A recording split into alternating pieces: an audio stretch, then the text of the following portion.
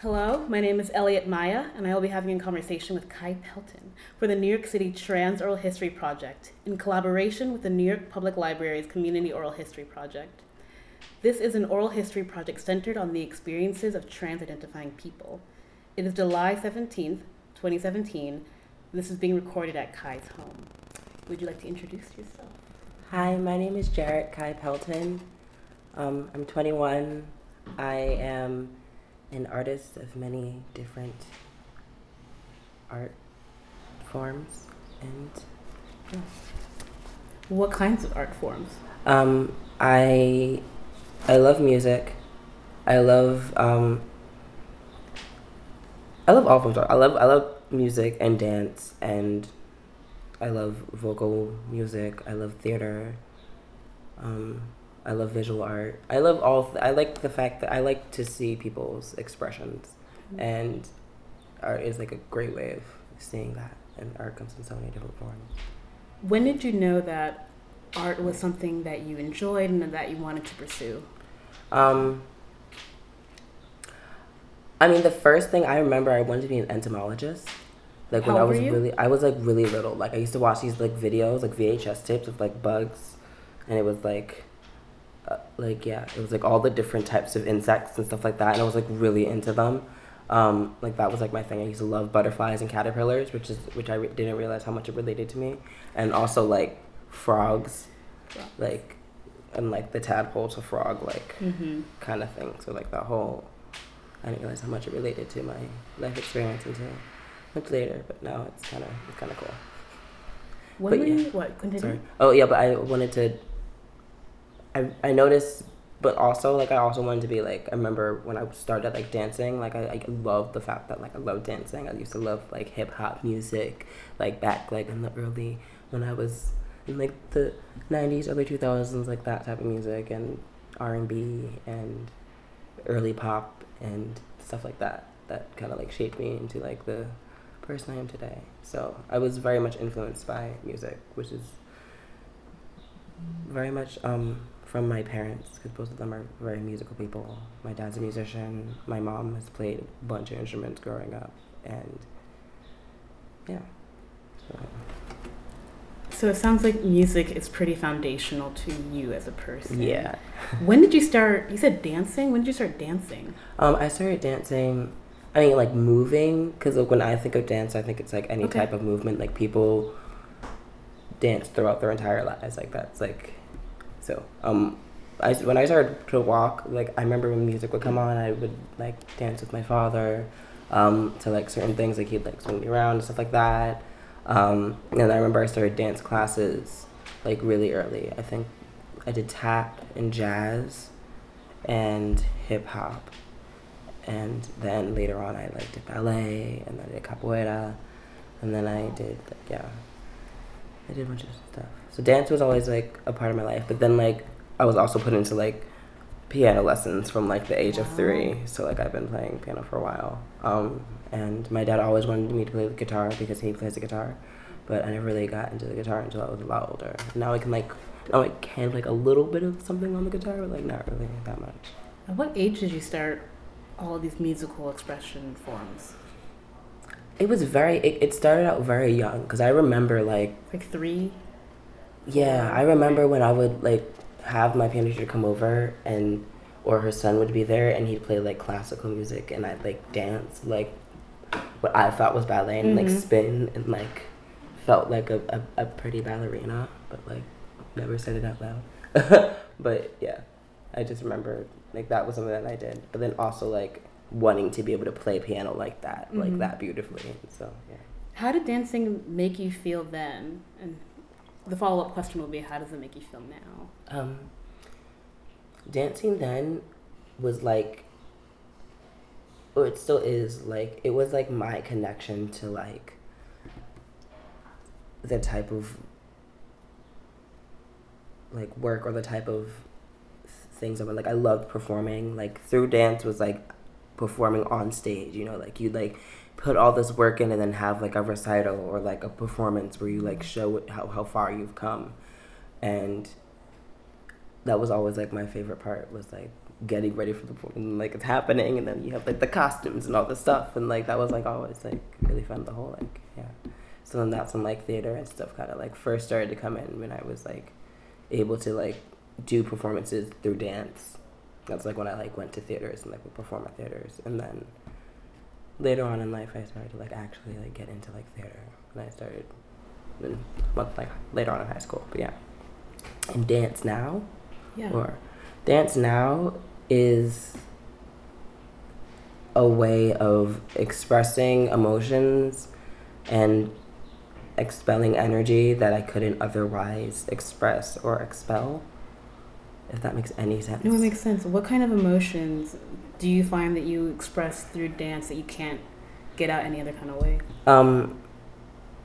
Before I started transitioning, I used to Vogue as a way of releasing feminine energy and just to like really feel like, oh, like that was something that I remember like before I even started hormones, like I would watch these videos and I'd like try and like do these movements, and like since I was like pretty young, and I just remember it was like something that really did like, I saw how spiritual it was for like the people who really were into it, and how it could be a release of energy or a way of coping with like hardships of life. That along with like Amy Winehouse. Yeah.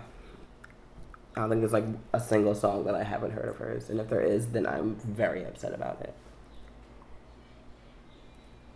So dancing is about, from what I'm hearing, it's about release, feminine energy. Is there anything else? It's like a physical form of expression. Okay. It's like it's like a very tangible, like you can see it, you can feel it, you can learn to do it. Like it's there. Like some people are like, I can't learn how to dance, but like even nodding your head is still dancing. So yeah, dance is a part of life. Is there a specific performance that you were in that sticks out in your head as just one of your favorites and one of your most, that you released the most in, I suppose? Technically, okay, so recently I've never been to like a ball before, like until like walked out of ball or like vogued at one, but I've like watched videos and stuff like that, but I've never actually like gone up there and like done anything. So I got invited to one at the Brooklyn Museum, and I didn't realize it was like a real ball and that there was like actual categories, and so I went up and like just decided to walk randomly and ended up getting tens and like battling and like doing all the stuff that I've seen other people do. And it wasn't until actually yesterday that I saw like the video of like me, like all like the whole entire thing, like all like my performance from start to finish, and I was floored. Like I was really, really happy with myself. I was like, I didn't remember doing that. Like I don't even know I could do that. Like it came so naturally from, it was a full just like expression of like that moment was like, I'm taking like a leap of courage right now, and I'm just gonna just do this for fun because I know if I have fun, I can do it. So my adrenaline's pumping. Let's go! Like, and it ended up being like a really, really great experience. So like that was like the first time I've like actually just like let go on like in front of so many people in such a vulnerable way, because if you don't know, I mean, not like, I don't know, if it doesn't look a certain way, if you don't have like a certain energy about you, like you will like you won't get a chance to like continue and like keep showing like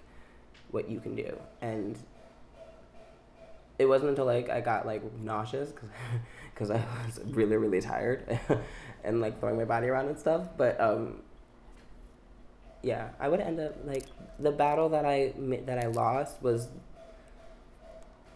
basically the person who got second place was with them. So basically I consider myself like third place in that thing, and that's like my first time ever. So no one knew my name. Like they knew both like the people who were there, like they both like had been around for a while, but like that was just like some random person who just came out like, let's have a little fun. Like I hope I get chopped. Let's go. And like ended up being awesome. So when was this?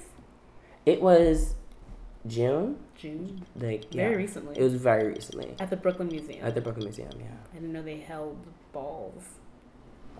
First ever. Wow, that's amazing. Who taught you to dance? Ooh.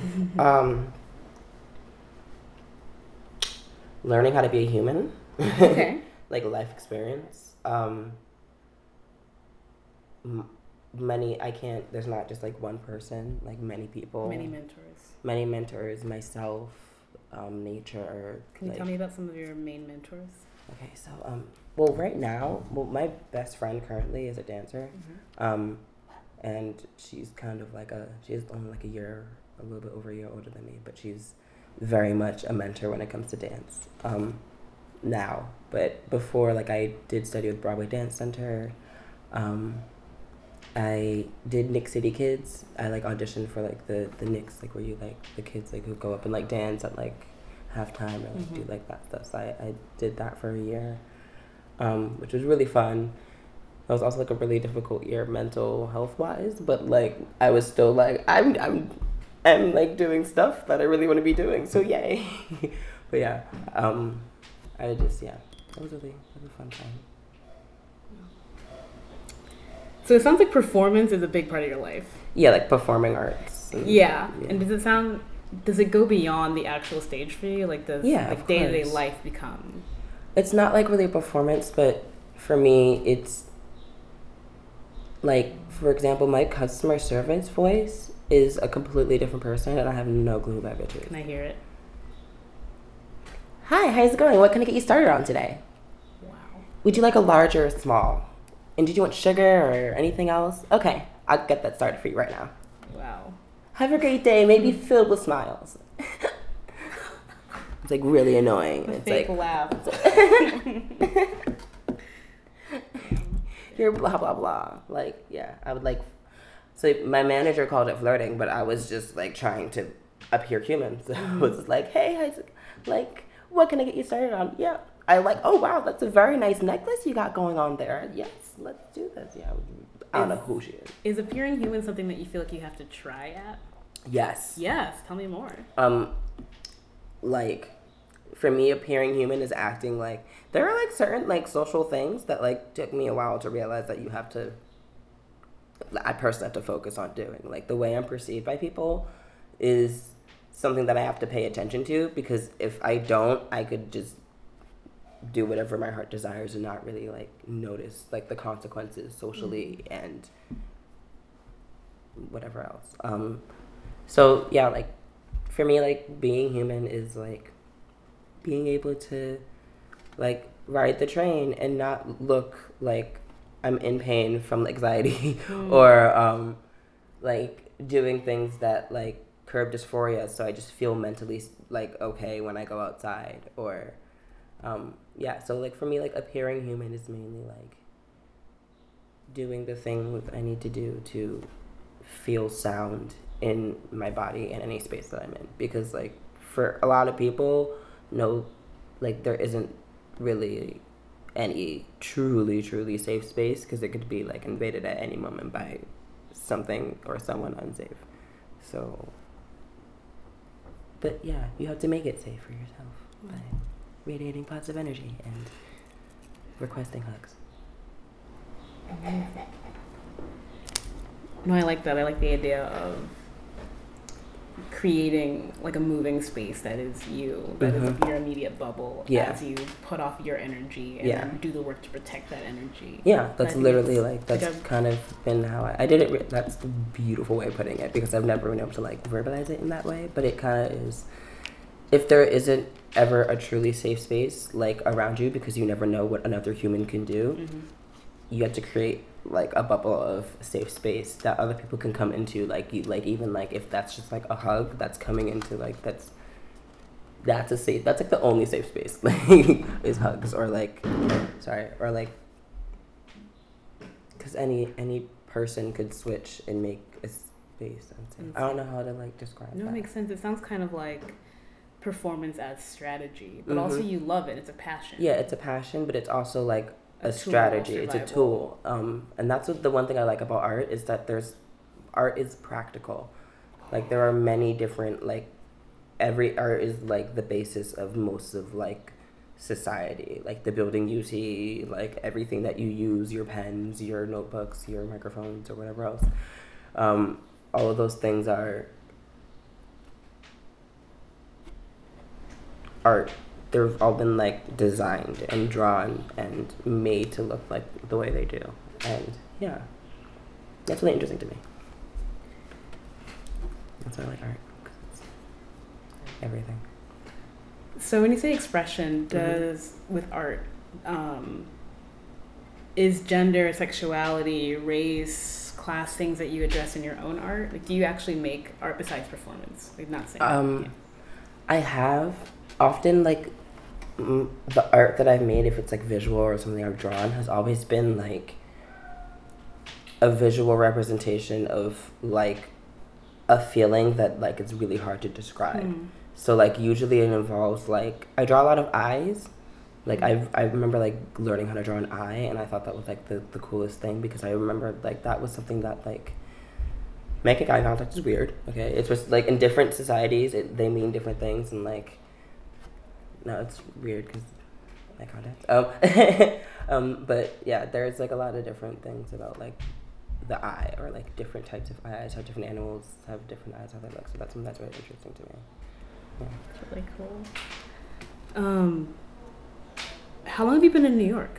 My entire life. Your entire life? Yeah, I was born and raised. Born and raised. Which borough? I was born in Manhattan on the Upper West Side and raised in Brooklyn. Like right in like the heart of Brooklyn, pretty much. Like right where like the Brooklyn Museum, where the Prospect Park and the Botanic Gardens.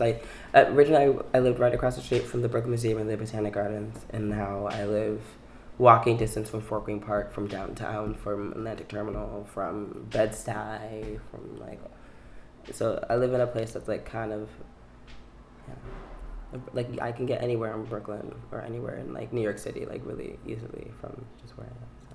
Have you ever encountered like queer or trans like performance communities or art communities in New York? Not like, I mean I have, but like the ones that like shaped me weren't specifically targeted towards queer and trans people, but it was just like they were just open to any kind of people, any kind of person. And me as a queer person who didn't really have like a space or a circle where I felt really sound, like for me, like when I in high school I joined a theater group called CAT Youth Theater, Creative Arts Team Youth Theater. It's part of CUNY, and that really did shape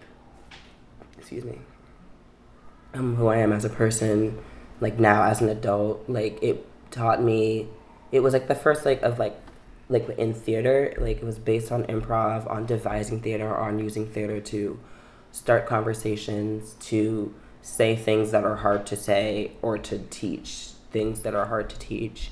And we were allowed to create scenes about anything we wanted. Like there were no boundaries of what we could do. It was literally anything our minds could think of, and we could put it on its feet and share it with each other and then give feedback. And that whole like it just brought everyone in that community really, really close. And like the reason why I'm having this interview is because of that theater group, because someone I met from there was knows someone over here. And so like now like a lot of that's great how through theater, through art, through something like that can like connect to you with so many different people. So yeah, that's beautiful. It sounds like theater and performance is also a space of vulnerability for you as much as it is strength. Would you agree? Yes. Yeah. I get really nervous before like performing. Like I have to like push myself to like perform, like in front of people, like to sing in front of people, to even if it's like two people, like to like sit down and like if like there's a piano there, like I'm not gonna just sit down in a room with people and start playing the piano and singing, even though I can, because I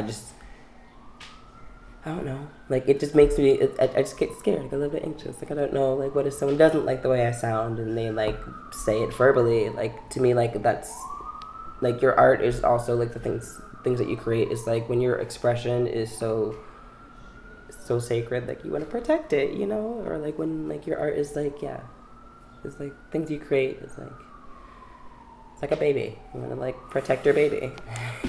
So yeah. That's really good. So you were also involved in organizations, right? Can you tell me more about those? Right now I'm a co-facilitator of the Transgenerational Theater Project. We're basically a multi-generational theater group that brings together people of all genders, or lack of genders, or full of genders that there are, and bring them together into a space where we can create theater about the way we're perceived, about the way we view the world. It's basically,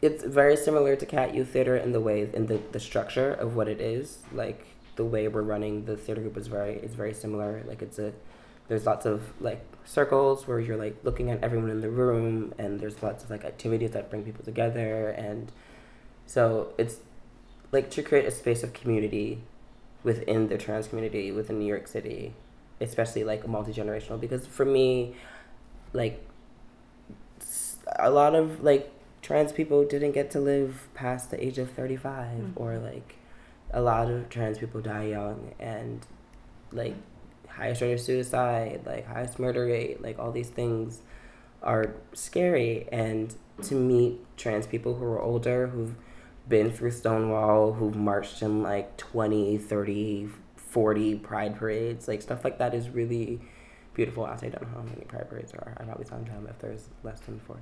Anyway, but like that's really powerful for me to be able to interact with them. And another thing is, like, I started off as like, I was a member of, like, I was a participant and of the Transgenerational Theater Project, because the creators, it was originally for like their thesis project. Who are the creators? Christian Appel, Lenny Yesner, and Amanda Thompson. Okay. And it was for their thesis project in MA for their Master's in Applied Theater. And so it was like,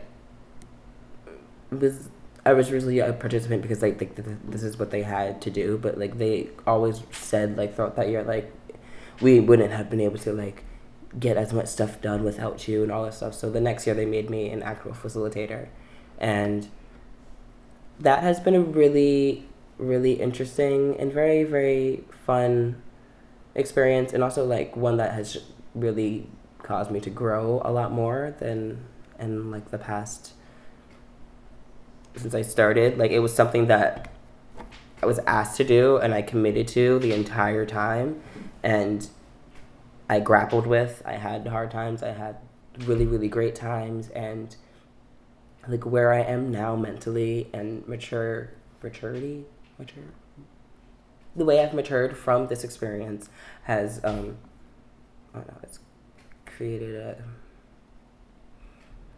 not only like a circle that's very like supportive, but like I feel more confident and I feel very empowered, and like my voice matters and my opinion matters, and the things that I have more to contribute to the world than just the art that I can create. I can also help people learn how to create their own art, and that's something it's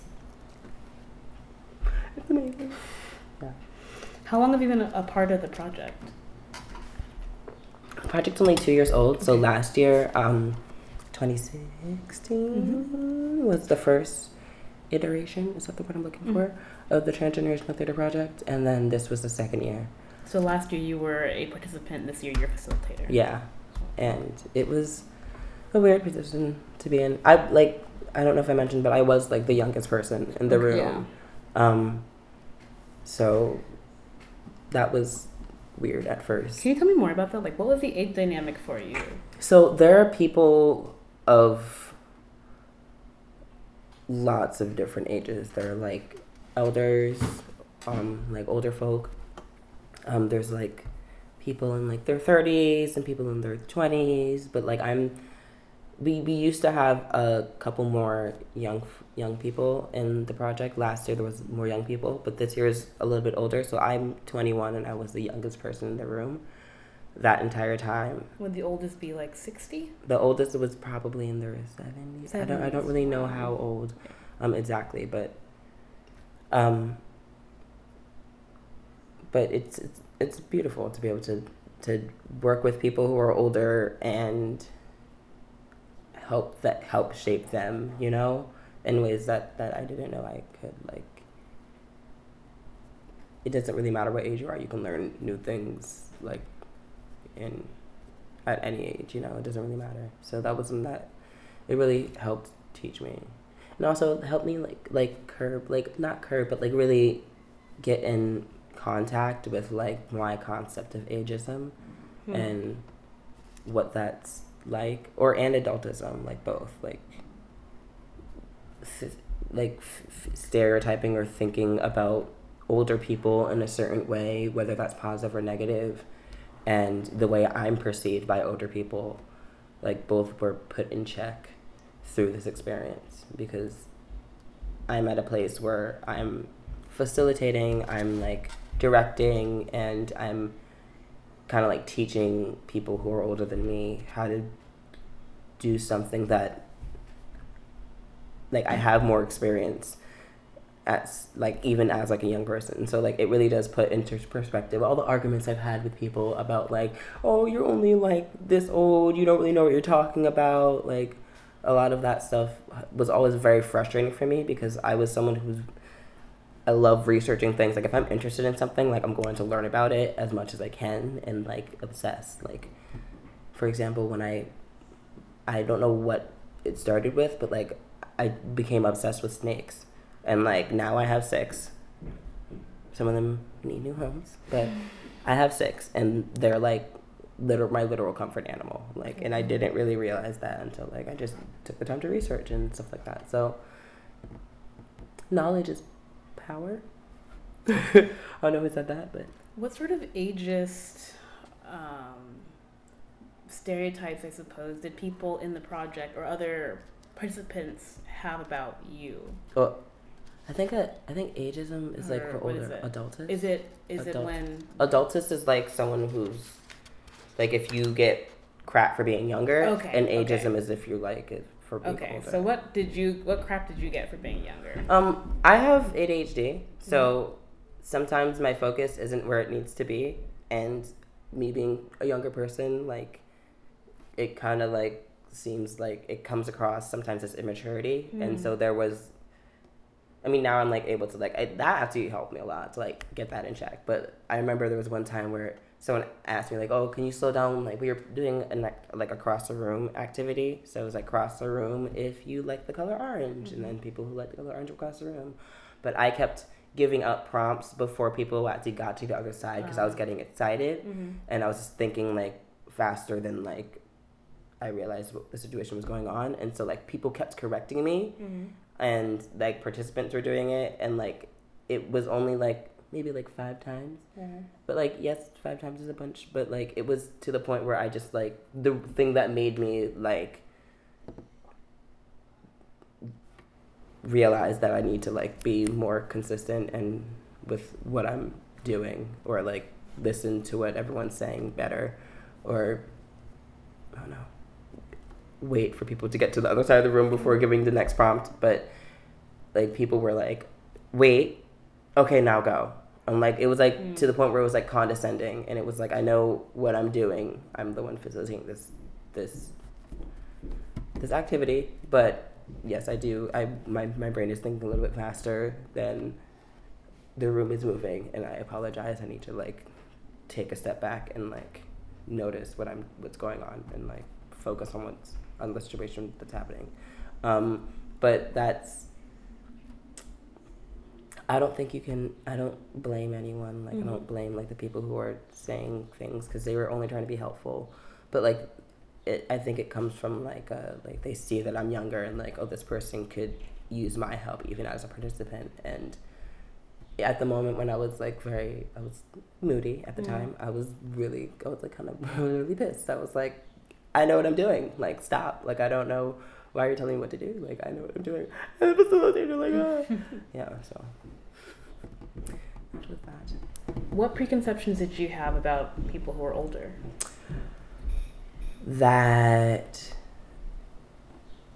you know, that people who are older are automatically more wise or know more than you, or have more life experience. And it made me realize that just because you traveled around the sun and back to the same point a couple of times doesn't mean that you know more than people who have had less rotations around the sun.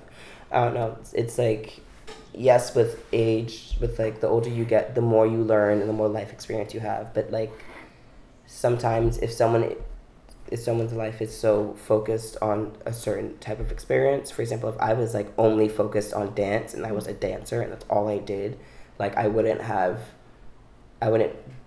done as many things as I've done because I've taken the time to like do other things and be versatile. So like sometimes I expect people to know more than they do, and that's like kind of like, I don't know. Then I have to like backtrack and be like, wait, let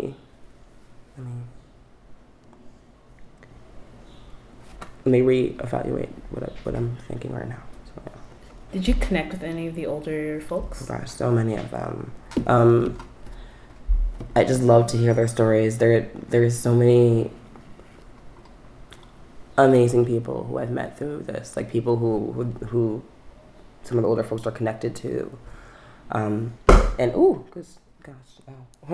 lot of people in the project, like, yes, I am younger, so they do feel very protective of me, and like they're very happy for me when like when I get to like new stages in my life or when like new things happen.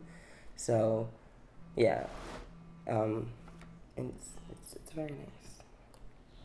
Do you keep in contact with any of them? Yeah, definitely. I do. I speak to a lot of them.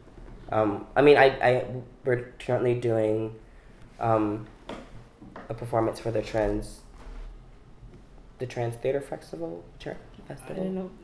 Trans Theater Festival. It's happening next week, Wednesday, Friday, and Saturday.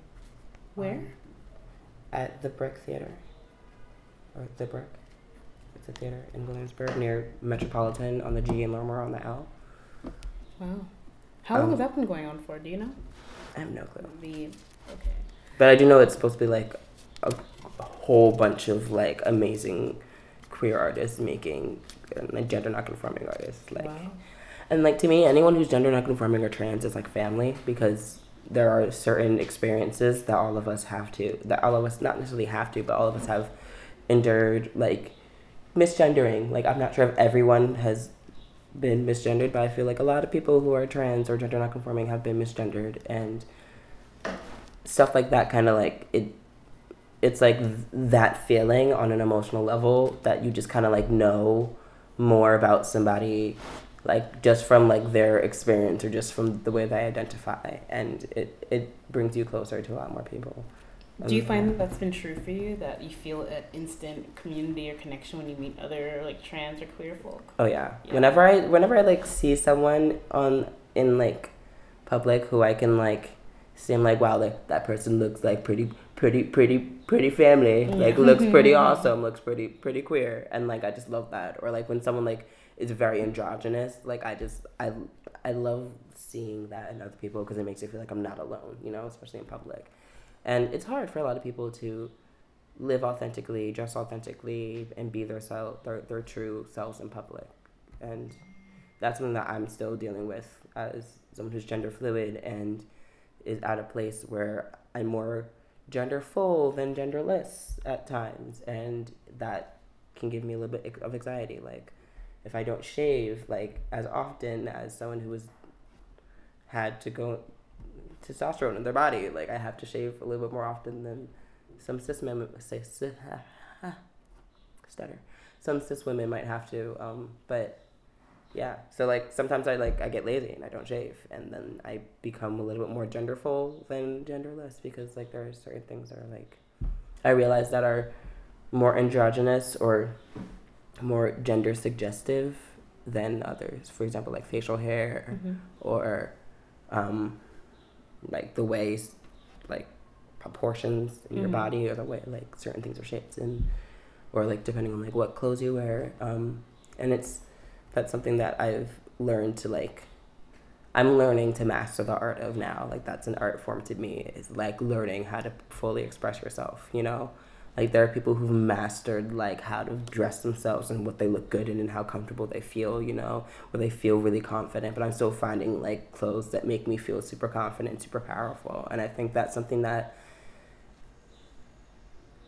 that's really, like, the way you express yourself to the world is powerful. It says a lot about who you are as a person. And if you're able to communicate to the world silently your confidence in yourself, in your gender, in your authenticity, that's like super awesome. And that's what I want to be able to do, is be able to like have the world view me like the way I feel I should be viewed. Yeah. What clothing items or accessories, etc., make you feel powerful? Ooh, I love clothing that is like really androgynous that I could give to anyone to wear and they look like practically the same in it, you know? So for me, like t-shirts, but that are like longer t-shirts to me are like things that like anyone can wear, but like you can certain things that you can like femme out or like make it more masculine depending on how you style it. And so those things make me feel really powerful is when I don't know I mean for me makeup makes me feel very powerful, like when I feel like I do certain things like contour or like the way I do my makeup to like curb certain dysphoria things or like things I dislike about, not dislike, but things that like kind of like make me nervous about my face. And it makes me feel very powerful when I look like myself. Like I haven't always been able to, that's weird. Yeah. I haven't always been able to recognize my reflection. Like growing up, the voice that I spoke in with my head and the voice that I spoke with my actual vocal cords, if that makes sense, were like completely different. And it was difficult because I was like, what's going on? Like, why does my inner voice sound different than, and I thought they should sound the same. Like, and that was something that like I always wanted, is for them to sound the same. Yeah. Do you have a specific power outfit, like from head to toe? Like, oh, a specific power. I really like the edgy kind of look. Like for me, like a specific power outfit is like a perfectly androgynous outfit that's like not quote unquote offensive to anyone, that you could just wear and like anyone could be like, wow, that person looks really nice in what they're wearing. And I think there are a lot of garments like that, like a black shirt and like nice jeans and a cardigan and a messenger bag or something like that can be styled and worn depending on how you wear it in so many different ways that it can change the way, like the power or the way you feel. So that's. You used a term before earlier. You said genderful. Genderful, and yeah. I would love to hear kind of your definition of that term. It's like I've had times where I felt genderless, and that's when there are things that like babies are androgynous, so things that like in my brain are more like less developed, like before puberty, before like the things that really do end up gendering us kick in. Like there are things that are like that are genderless. So like nipples are genderless, eyes are genderless, noses are genderless, lips are genderless. Like there are a lot of different aspects of someone's appearance that are genderless that everyone has. Like arms are genderless, you know. But there are some things that are very like genderful, like facial hair or like the way you if you wear like body hair can be like a very genderful thing. Like if you don't shave your legs, but you are a very very feminine person, that can end up looking very genderful. But like if you do shave your legs and you're a very masculine person, that can look a little bit more genderless. So like it just depends on. Yeah. I like that.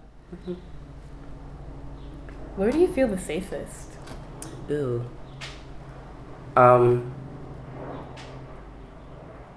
With headphones on? With headphones on. Yeah. So anywhere with headphones on. I mean, for me, like, surrounded by music or surrounded by art or, like, in a place where, or, like, around other queer people. Yeah. Or asleep. Yes. Mm-hmm. Asleep in bed. Or eating food. But sometimes that can be, like, scary because if I'm, like, eating by myself, I feel like if I'm being watched, it's, like, weird for me. I don't know. Interesting. Why do you think that is? I don't know. I feel there's, like, I don't know. Maybe I don't know. Probably because I need therapy, and I don't really know what my relationship with food is like. I haven't really discussed it in a way that I can vocalize properly, but I have, like, a weird relationship with food. Like, I know it would be extremely hard for me to get, like, overweight or to get, like, to like, gain, like, a lot of weight because I've tried, and it's been extremely difficult for me to gain weight. But then also I feel like that partially is, like, I get anxiety eating in public because I'm like, people are going to look at me like, look at that person eating by themselves. They have no friends. Like, I don't know what they're thinking about me. And, like, that's, like, it's so lame. Not lame, that's an English word. That's so silly to think about because why do you need to worry about people watching you eat? Like, yeah. You mentioned earlier the idea of the art of navigation. Can you elaborate? Of navigation? Yeah, like when you, like, social spaces, I think you meant, like, people who know how to dress themselves and know how to work spaces around them. Okay, yeah. That's like finding your voice or your niche that you excel at or that you're knowledgeable about or that makes you feel confident and powerful. Like, there are spaces or, like, things, like, for me when I'm speaking about music, I feel a lot more confident than if I'm speaking about math because music to me is a little bit easier. Like, my brain understands music a little bit easier than math, but sometimes, like, I've had times where people have explained music in the mathematical sense where now I'm like, well, you just bridged the gap kind of, and I need to, like, focus on how to bridge this gap more often. But yeah. What was the question again? Yeah, the art of navigation. Yeah, some people are able to navigate the world. Like, the art of navigation of, like, social spaces. Like, sometimes you have to carry yourself a certain way in certain spaces. Like, you can't always, like, if you always look angry or if you always put on, like, a very, like, I'm upset or, like, I'm intimidating persona, that's, like, eventually that's probably how you're going to really think of yourself, you know? And there are people who are able to move through spaces in the world without any problems. Like, a lot of the time, like, cis people, or, like, I've noticed cis people more often are more comfortable navigating social spaces because they don't have the boundaries of worrying about your gender, or don't have the boundaries of, for example, some people don't have the boundaries of worrying about how they're perceived race-wise, or, you know, so some people are, maybe it has to do with some of the privilege too, but some people are able to navigate the world in a way that seems, at least in my eyes, less difficult than the way I had to teach myself how to navigate the world. I had to, like, make it into an art form, and some people it's a lot more natural. And so, like, the way you dress and the way you speak and the way you walk and the way you carry yourself are all things that can boost or bring down your confidence. And so you have to find the things that, like, boost your confidence and make you feel more sound and more, I guess, authentic. Because, like, for me, like, authenticity is something that's really important to me. It's, like, remaining authentic and how you, like, remaining true to yourself, you know? Like, if I know I'm never going to be the traditional, like, common, or whatever I want to call it, like, the normal definition of a man, because I never identified with that, and it might have taken some time to fully realize that, but, like, when you do realize, like, your relationship with yourself, I guess, that's something that's always super powerful, or that's something that really is, it's eye-opening, it's really awakening. When did you realize, maybe realize is not the right word, but when did you start becoming aware of your relationship to yourself? I remember, to be honest, it was in 7th grade when I was a part of the Next City Kids. That was when I started self-harming. Mm-hmm. And that was a time in my life that was extremely happy, like outwardly, you know, like I had to go on stage and smile and dance and like even if I messed up, keep going and like stuff like that. And then backstage, like I didn't always get along with all the other people on the team. Like I was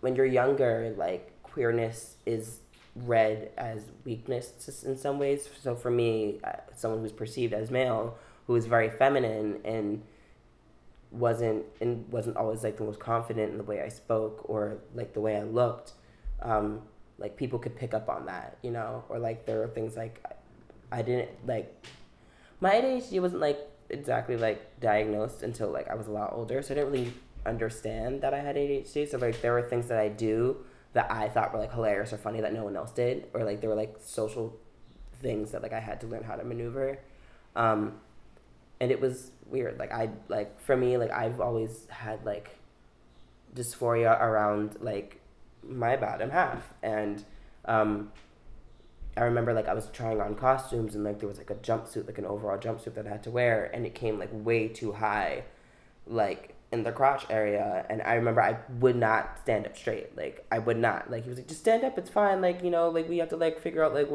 how it actually like where the actual length is. And I was like, I can't do that. Like, and I didn't realize that was because like I had like dysphoria, or it was about like my gender. And so now looking back, like it's, if I had a stronger relationship with myself or a more positive relationship with myself, I wouldn't have gone home like the times where I felt weak or vulnerable or angry about situations that happened, or about like, because it was also like a very awkward phase. Like I didn't really understand like what deodorant worked. Like there were a lot of different things. Like I was lanky, I was getting taller, I was going through puberty, which involved testosterone, which I didn't really understand why that felt so disgustingly wrong to me. And like now that I'm older, like I realized like there were things that were changing that I really, really disliked that they were changing. Like the way my face was shaped, the way my voice sounded. I was getting facial hair. I didn't want facial hair.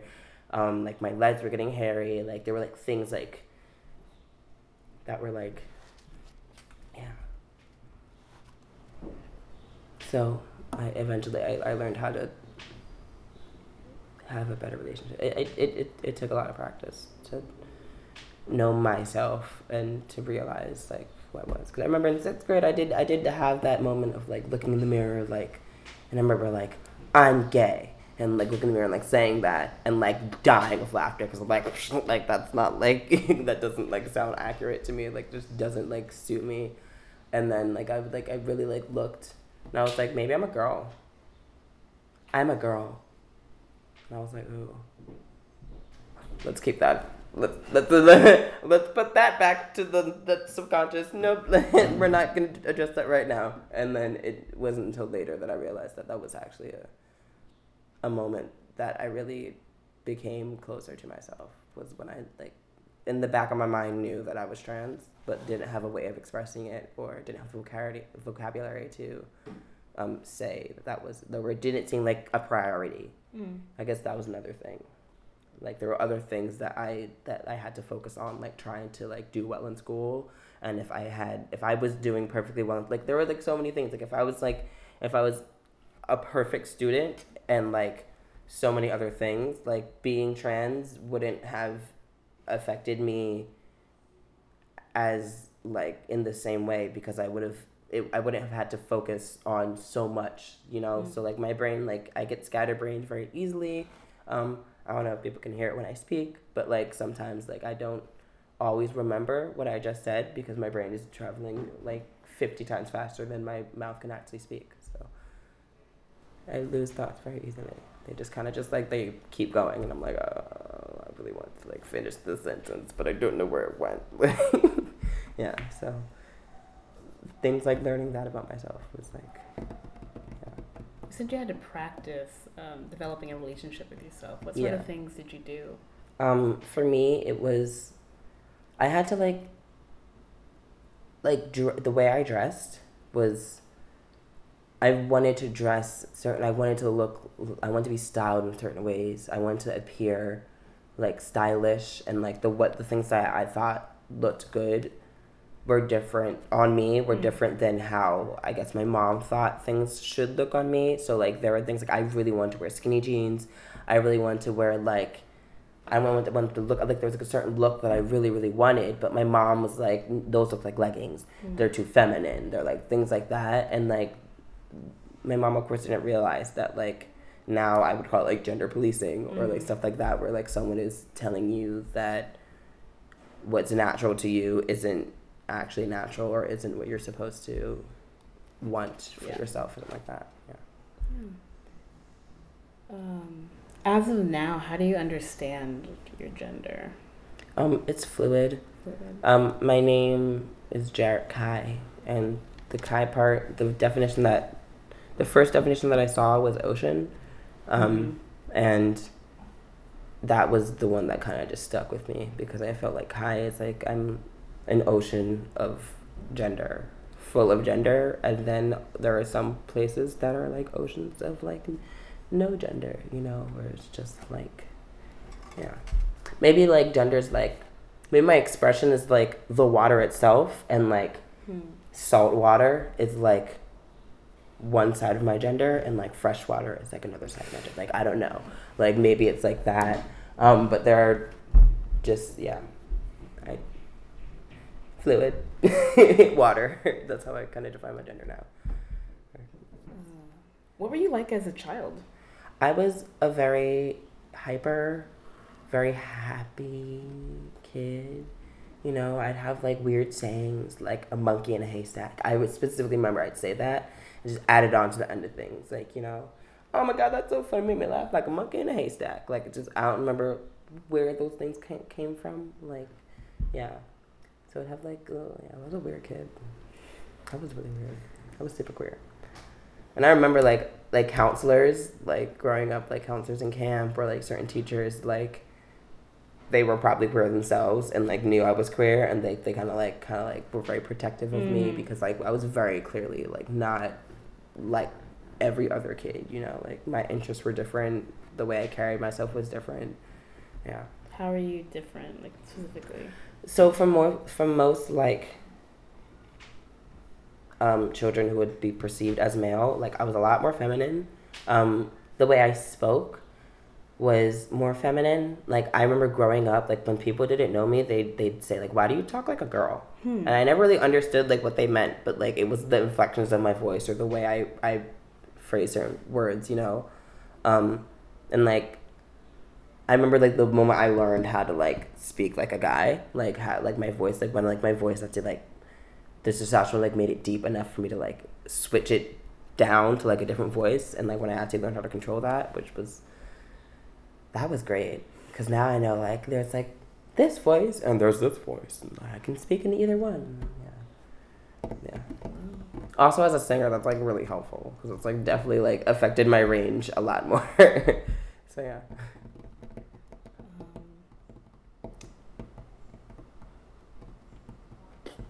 Did you go to school? You mentioned performing, but you haven't mentioned, you said high school, but like what kind of high schools? Oh, I went to Brooklyn School of Collaborative Studies.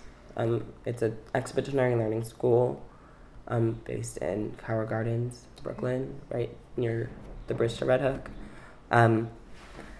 Originally, I went to private school, and I went to private school for 10 years before switching to a public school. And I just remember the culture shock and the difference in the way I was perceived in the way. Different?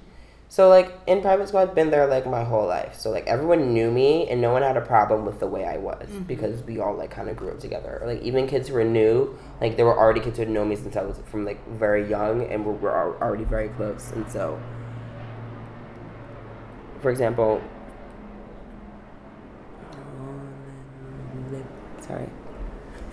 there were, like when I moved to public school, like the question that I got asked the most was, "Are you gay?" You know, and no one cared in my other school. Like no one like cared. They're like, "Are you gay?" Like that was like literally the first thing that people would always ask me, and I was like, "No." And I'd always say that because I didn't really understand that like I'm not gay, I'm trans, but like that's like a whole other thing. But I didn't really understand why that was so important to people, you know? Like, there are people who literally would not sit next to me, who wouldn't be around me, who would avoid me at all costs because they thought my gayness or my queerness would rub off on them. And it did. And that's fine. But, like, it rubbed off in a very productive way. Is that a productive way? It did. Sorry. Earlier you mentioned this idea of authenticity. Yeah. And what does it mean to be authentic to you? It means to not question the things that feel like fundamentally right, you know? And even if that's like, there are some people who like, to them, hunting feels right. Like that's something they need to do, or like something like tracking animals, or like some people, photography feels really, really right. And that's something that leads them to their authenticity. Some people like the color black feels way more they feel more connected to wearing black or just the color black than they do to wear like orange or yellow or green or like a neon color, because like that's just part of their authenticity. And so I just feel like whatever speaks to you or speaks to your character, speaks to your existence, speaks to your soul, those are the things that you need to fill your life with to make your life authentic. So for me, it was like femininity and the way I was perceived masculinely or femininely was very important to my authenticity, because I felt like my masculinity was a mask that I wore. And it was very difficult because I didn't realize that, like, I remember because my brother is cis and straight for what I know. Even though technically, I shouldn't say this, but like, my brother dated someone who now identifies as trans. And so, like, they were, and so technically, you know, they brought a guy home before I did, but, you know, just saying. But my brother is straight and cis, and so I modeled myself for a lot of my childhood after my brother, because I felt like that is how a boy is supposed to be. Like, if I'm a boy, like, I have to be like my brother. So, like, I remember his friends would call me Little Ian, because that's his name, Little Ian. So his name is Ian, but, like, I look like a little Ian, so they just call me that, because that's, like, you know, so having a brother, it was like I had something to compare myself to aspire to be more like, so I can be accepted by society. Because the way my brother maneuvered the world, to me, was way simpler than, like, what I felt like I had to think about, you know? Like, I had to think about the fact that, like, the way I laughed, or, like, the way I ran. Like, I ran with my arms, I ran like Velma, like, sometimes. And, like, my mom was like, why are you running like that? Like, what is this? Like, what are you doing? Or, like, why are you wearing your pants so tight? And I'm like, but why doesn't it look like the way it looks like on my brother? Then it looks like why do they look so tight on me? Like, what is going on? So, like, there were just, like, things that were different. When did you start breaking out of that mold? When I realized, so I think it was, I don't know, when my introduction to anything like not cis or anything genderless was like drag, like RuPaul's Drag Race. Like, I don't remember exactly how old I was, but I remember going on a field trip and someone pointing at the billboard and like, whoa, aren't they pretty? And I was like, yeah, I think they all look amazing. Like, they like their makeup and their hair is like styled very, very specifically, and I think it looks great. And I was like, so, like they're hot. I'm like, yeah, they're all like super hot. They're so cool. And then they're like, oh, well, they're all men. And I'm like, they still look good to me. Like, I'm sorry, like that you feel like deceived or surprised, but like to me, it's just like they look like people to me. And whatever they're wearing is what they're wearing. So, like, it wasn't that big. Like, queerness wasn't as big of a deal to me. You know, that was, like, I didn't really get why I had to, like, I guess, like, I never understood why I had to act or present myself in a certain way that seemed more cis or more straight. I didn't understand why, but I knew that would make me, I guess, it would make my life easier, or I'd be able to maneuver the world better, or I'd be able to find like work easier, or like stuff like that, because there isn't something that's different about me for people to look past. You know, I'm already a person of color. I'm already like whatever else. I'm already perceived as certain ways, and so why would I add on anything else to that? That's like how back of my mind, and I realized that was probably because like that's kind of somewhat of the mindset that my parents had. It was like, why would you add anything? Like if there are already things about you that people or society can try or will try and use against you. Why add anything else to that? And so that's why I was like, I just need to be like passing in more ways than like I just had to be like I can just pass as a guy. I'm just a regular dude, you know, one of the guys. I'd like every birthday like I'd go see like a superhero movie, which I never wanted to see, and I'd invite all the guys in like my grade, like all the guys that I thought were cool. Well, now I realize I probably thought they were attractive then, but I just didn't really understand the vocabulary of what that was. But like, so I invite all like the popular who I thought was like really cool and popular to see this movie, and some of them come and then have a sleepover after. And like I remember like not everyone would sleep over. Like I remember some people like, no, I'm not gonna sleep over. I don't know what their parents that was like, but I just remember that was kind of like a big deal for me. It was like I need to be perceived as like a cool guy, you know. And then I broke out of that, and it was just like, I'm just a human. Like, there's nothing that I have to do besides what feels right.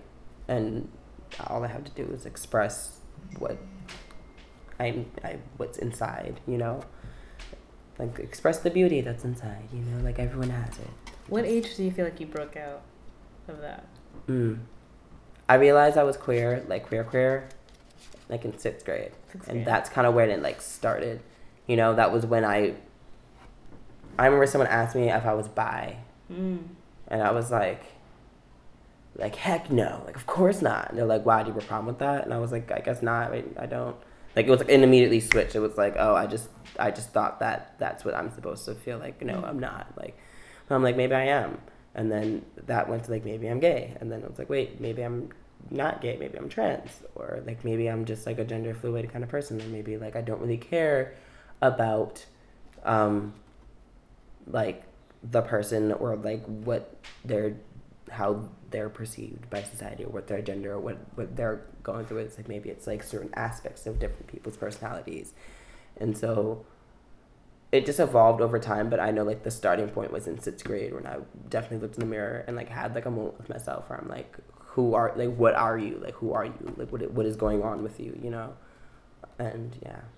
And that's when I started talking to myself and became absolutely crazy. I'm kidding. Yeah. When did you first hear the word trans? Ooh, I don't even remember. Wow, that's a good... I actually remember, I didn't know... I knew what a sex change was. That was, like, the first, like... How old were you? I was young. Yeah. I remember... I was reading, I was in the playground in like, I think it was like my first day of school or like something like that. And there were like babysitters and someone was reading a book and someone in the book had a sex change and they like were saying that. It's like, they had a sex change and like all this stuff. And like in the back of my mind, I knew what that was, but I was like, a sex change, that's cool. Like people can do that. I didn't know. And then I remember watching something later on in life called, it was Thumb Wars and like Thumbtanic. And I remember like there was a part in Thumbtanic where like the ship was sinking and they were like get your sex change. You can't be safe. You're going to lifeboat if you're a man. And so like he would just go like just ching, and like that was like what I thought it was. Like it was just like brutal like castration. Like that's like what I thought like trans. That was like my first concept of like transness. And then I realized like it was like no, like they're... Then YouTube. YouTube, my gosh. And I was like, oh, there are like actual people who like don't gender. Or just gender however they want. And I'm like, whoa, like you can do that? Like that's a thing? Like you can just create yourself and be whatever you want to be in your own person? oh, but I can't do that at home. I have to wait until I get older. So like that was something that was like I was waiting for so long. Like I had to like that like was something another part of like being queer with me. It's like patience. Like like my most of my life it's been patience for me. Like and it feels like to a lot of people that I'm rushing things at this point in my life. But I'm just at a point where like everything could just happen. Like what I would like I have the research to have things happen now. Like it's not that I'm impatient. It's like I was so patient for so long, and now I can like fully like be the person I feel like I am and that I want to be. And it's just like really, really great. I can talk like this and like say like, hi, my name is Kai. My pronouns are she, her, they, them, and I like turtles. That's something I can do now. Before it was like, my name is Jarrett and I'm a guy. Like that was it. Like it was Also like the way I felt the world. Like that like I feel like energies and stuff. Like a lot of people's like different energies. Like I can feel people's emotions like very strongly. So if someone's like having a hard time on the train, I can literally like physically feel that, and it's weird.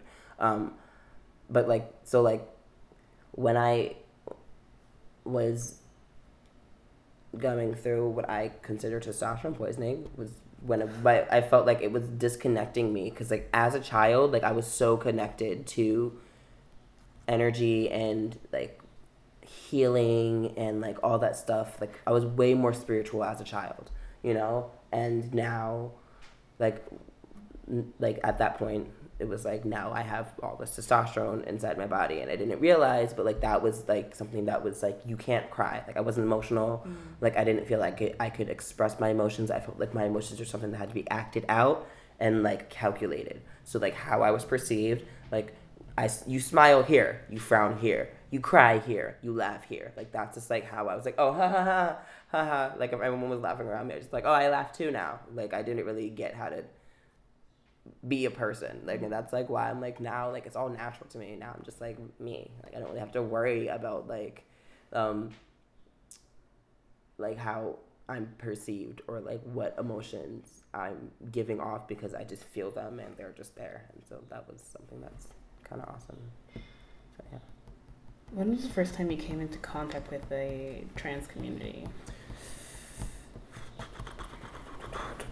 Any sort of trans community. Any sort of trans community? Mm-hmm. I went to... No, there was a trans woman. Her name was Honey, and she would stand outside the train station. When I moved from private to public school, she'd stand outside the train station and just like say hi to people. And it was like really, really nice. And some people would give her money, and some people just would like... But she would just stand there, and like to me, like I didn't realize, like I knew like from seeing her that I was trans. Like that just, it was like she called me girl before like anyone else. She was like, okay girl, like she knew. Like she could see it. And like that was like, I'm pretty sure that was the first person who actually saw through like my like the facade of masculinity that I put on. And then when I actually started to like transition in high school socially and started to dress like myself and like got extensions and we were makeup, and like she was like, okay, I see you now. Like I see like you're you. I used to look just like you. You used to be so pretty. And it was just, yeah. I feel like that was someone like, and to me like that's someone who some people would look over. It's like, oh, that's just like that's some like crazy, that's like some homeless person, some crazy person. Like, but no, she had a place to live. But she would stand there and to me like just show like I exist. Wow. Trans people exist, and we are nice people. Hey, like that was like just the kind of energy that she gave off, and that was something that was like the first person, or like my first real contact with like a trans person that I could like actually speak to them, you know. And then later on, like through Cat Youth Theater, I met Christian, who's gender non-conforming and trans, and I didn't know at the time. To me, they were just like to me it was like gay, and then like another level of gay that was actually transness, but I didn't understand. So like I knew that there was like gayness and like lesbian. Like I just thought it was like gay and lesbian, straight, like gay, lesbian, straight, bi, and like that was it. And then like I didn't realize that like transgender or like trans was like another, like when I remember like on Facebook when I like people like started posting things about transness where it was like trans with the asterisk and like what it means, you know, it's an umbrella term for this and this and this and like different genders and like all this stuff. And I was like, ooh, I like this. And then yeah, I didn't realize how connected I was to the trans community until I got older. Like there was like someone like in my school's version of a GSA, it was called STEP, Students Together for Empowerment and Peace. There was someone who worked there, who was like an intern in the guidance office, and his name was Olin. He's awesome, and he like, I didn't know that he was trans, but like I remember an article came out in the newspaper that like in like the Metro that they handed out, and it was about like I think like a lawsuit or something that he had won or something. I wasn't really sure exactly what the story was, but like it outed him to everyone in the school. And I remember there was a meeting that day at STEP where he was like, I'm not sure if any of you saw, but there was an article that said that kind of like just outed me. So like, yes, I am trans. I think this is blah blah blah, and like I was like, you weren't born with that beard? Like, that was, like, my first, like, reaction. And, like, whenever I, like, meet a trans person who, like, I just think just, like, looks so, like, themselves. Like, I don't know. Like, there's some trans people who haven't really found haven't really, like, fully developed their authenticity or fully developed their sense of style. And it takes time because it's, like, you have to go through puberty, which is just, like, some awkward, like, real awkward, like, tadpole with leg face, you know, like, or like a chrysalis face, that kind of where you're like really kind of like sheltered and don't really understand how to like maneuver. But then when your wings start to like bloom and when your tail starts to recede back into your body and you start to hop around or flutter around like the butterfly or frog that you are, I just think that's when like people can really truly like just exude like the gender that they're meant to be. And it's hard for people to do that. Like, I don't think anyone that I've ever met is fully, like, complete, you know? Like, no one's done transitioning because we never stop changing. And I think that's something that's kind of beautiful. Like, some people are like, oh, I'm pretty finished, like, transitioning. I'm like, no, you're not. Like, you're going to learn new things and you're going to have different life experiences that are going to change you and are going to make you feel that, wow, I cannot believe that at one point I thought I was done transitioning. Like, I definitely need to, like, reevaluate this part of my masculinity, or like even if it's like that, like, because that's another thing, like I recently have met like a lot of trans men, or like and I have never like been around trans masculine or trans men before, like as much. Like I knew more about trans women or like drag queens, but like to me like trans masculinism, like the first like thing that was like even close was like what was it, like a drag king. And I didn't really understand, like, there were, like, people who, like, feel really powerful in their masculinity. And, like, then, like, I realized, like, no, like, trans, this is, like, the gender spectrum goes both ways. Like, there's, like, the red, the orange, yellow, green, blue, indigo, violet, both sides. Like, double rainbows, like, face each other, you know? So, like, there's, like, a whole bunch of stuff. But, like, yeah. So, I realized that there is, like, some toxic masculinity that kind of leaks into like everyone's perception of gender, or like just like the stereotypes. Like there are trans people who believe that there are only two genders, that there's only a binary, and that there isn't anyone, that like people who like differ are just like one or the other, like truly, and they just like don't understand that. And there are people who are like, no, gender is not a thing, like you can identify as any gender as you want. There are infinite genders. And so like that learning that there are people who like didn't think the same way as I did while still being trans was really weird for me. That was another like culture shock. Yeah, I talk a lot. No, you're good. What is? Do you have any like? Let me back up. If there's one thing you would want people to know about you, in order for them to know you, what would it be? My literal aspiration, like the only life goal that I truly have, that I will live by forever, is that I want to leave this world a better place than I found it. And that is how I live my life. And to me, that's acting, that's treating other people and literally like living by the golden rule and treating other people the way I want to be treated. Even if I'm having a time where I'm like, I don't want to treat anyone how I want to be treated, I want to punch somebody in the face, even if I wouldn't want to be punched in the face. Like there are times when I feel like that, but I'm not going to actually go punch someone in the face. I'm going to assess, why am I feeling like this? I'm going to ask myself questions. So I'm someone who, I just want to radiate positive energy and hug everyone. And I love animals and I love nature. I've never eaten meat. I'm a vegan. And I hope one day the love that I feel for like this existence that I have been blessed with can reach anyone else, like everyone, or everyone, yeah, everyone. People like in the future be like, wow, there's this person who like loved everything. Their name was Kai. Like maybe not everything, but they were just like they left this world a better place than they found it for real. Like that is what they did, and I hope that's like my goal. It's like I want to change something. I want to make it better. Oh, that's awesome. Improve. Is there anything else you'd like to add before we wrap up?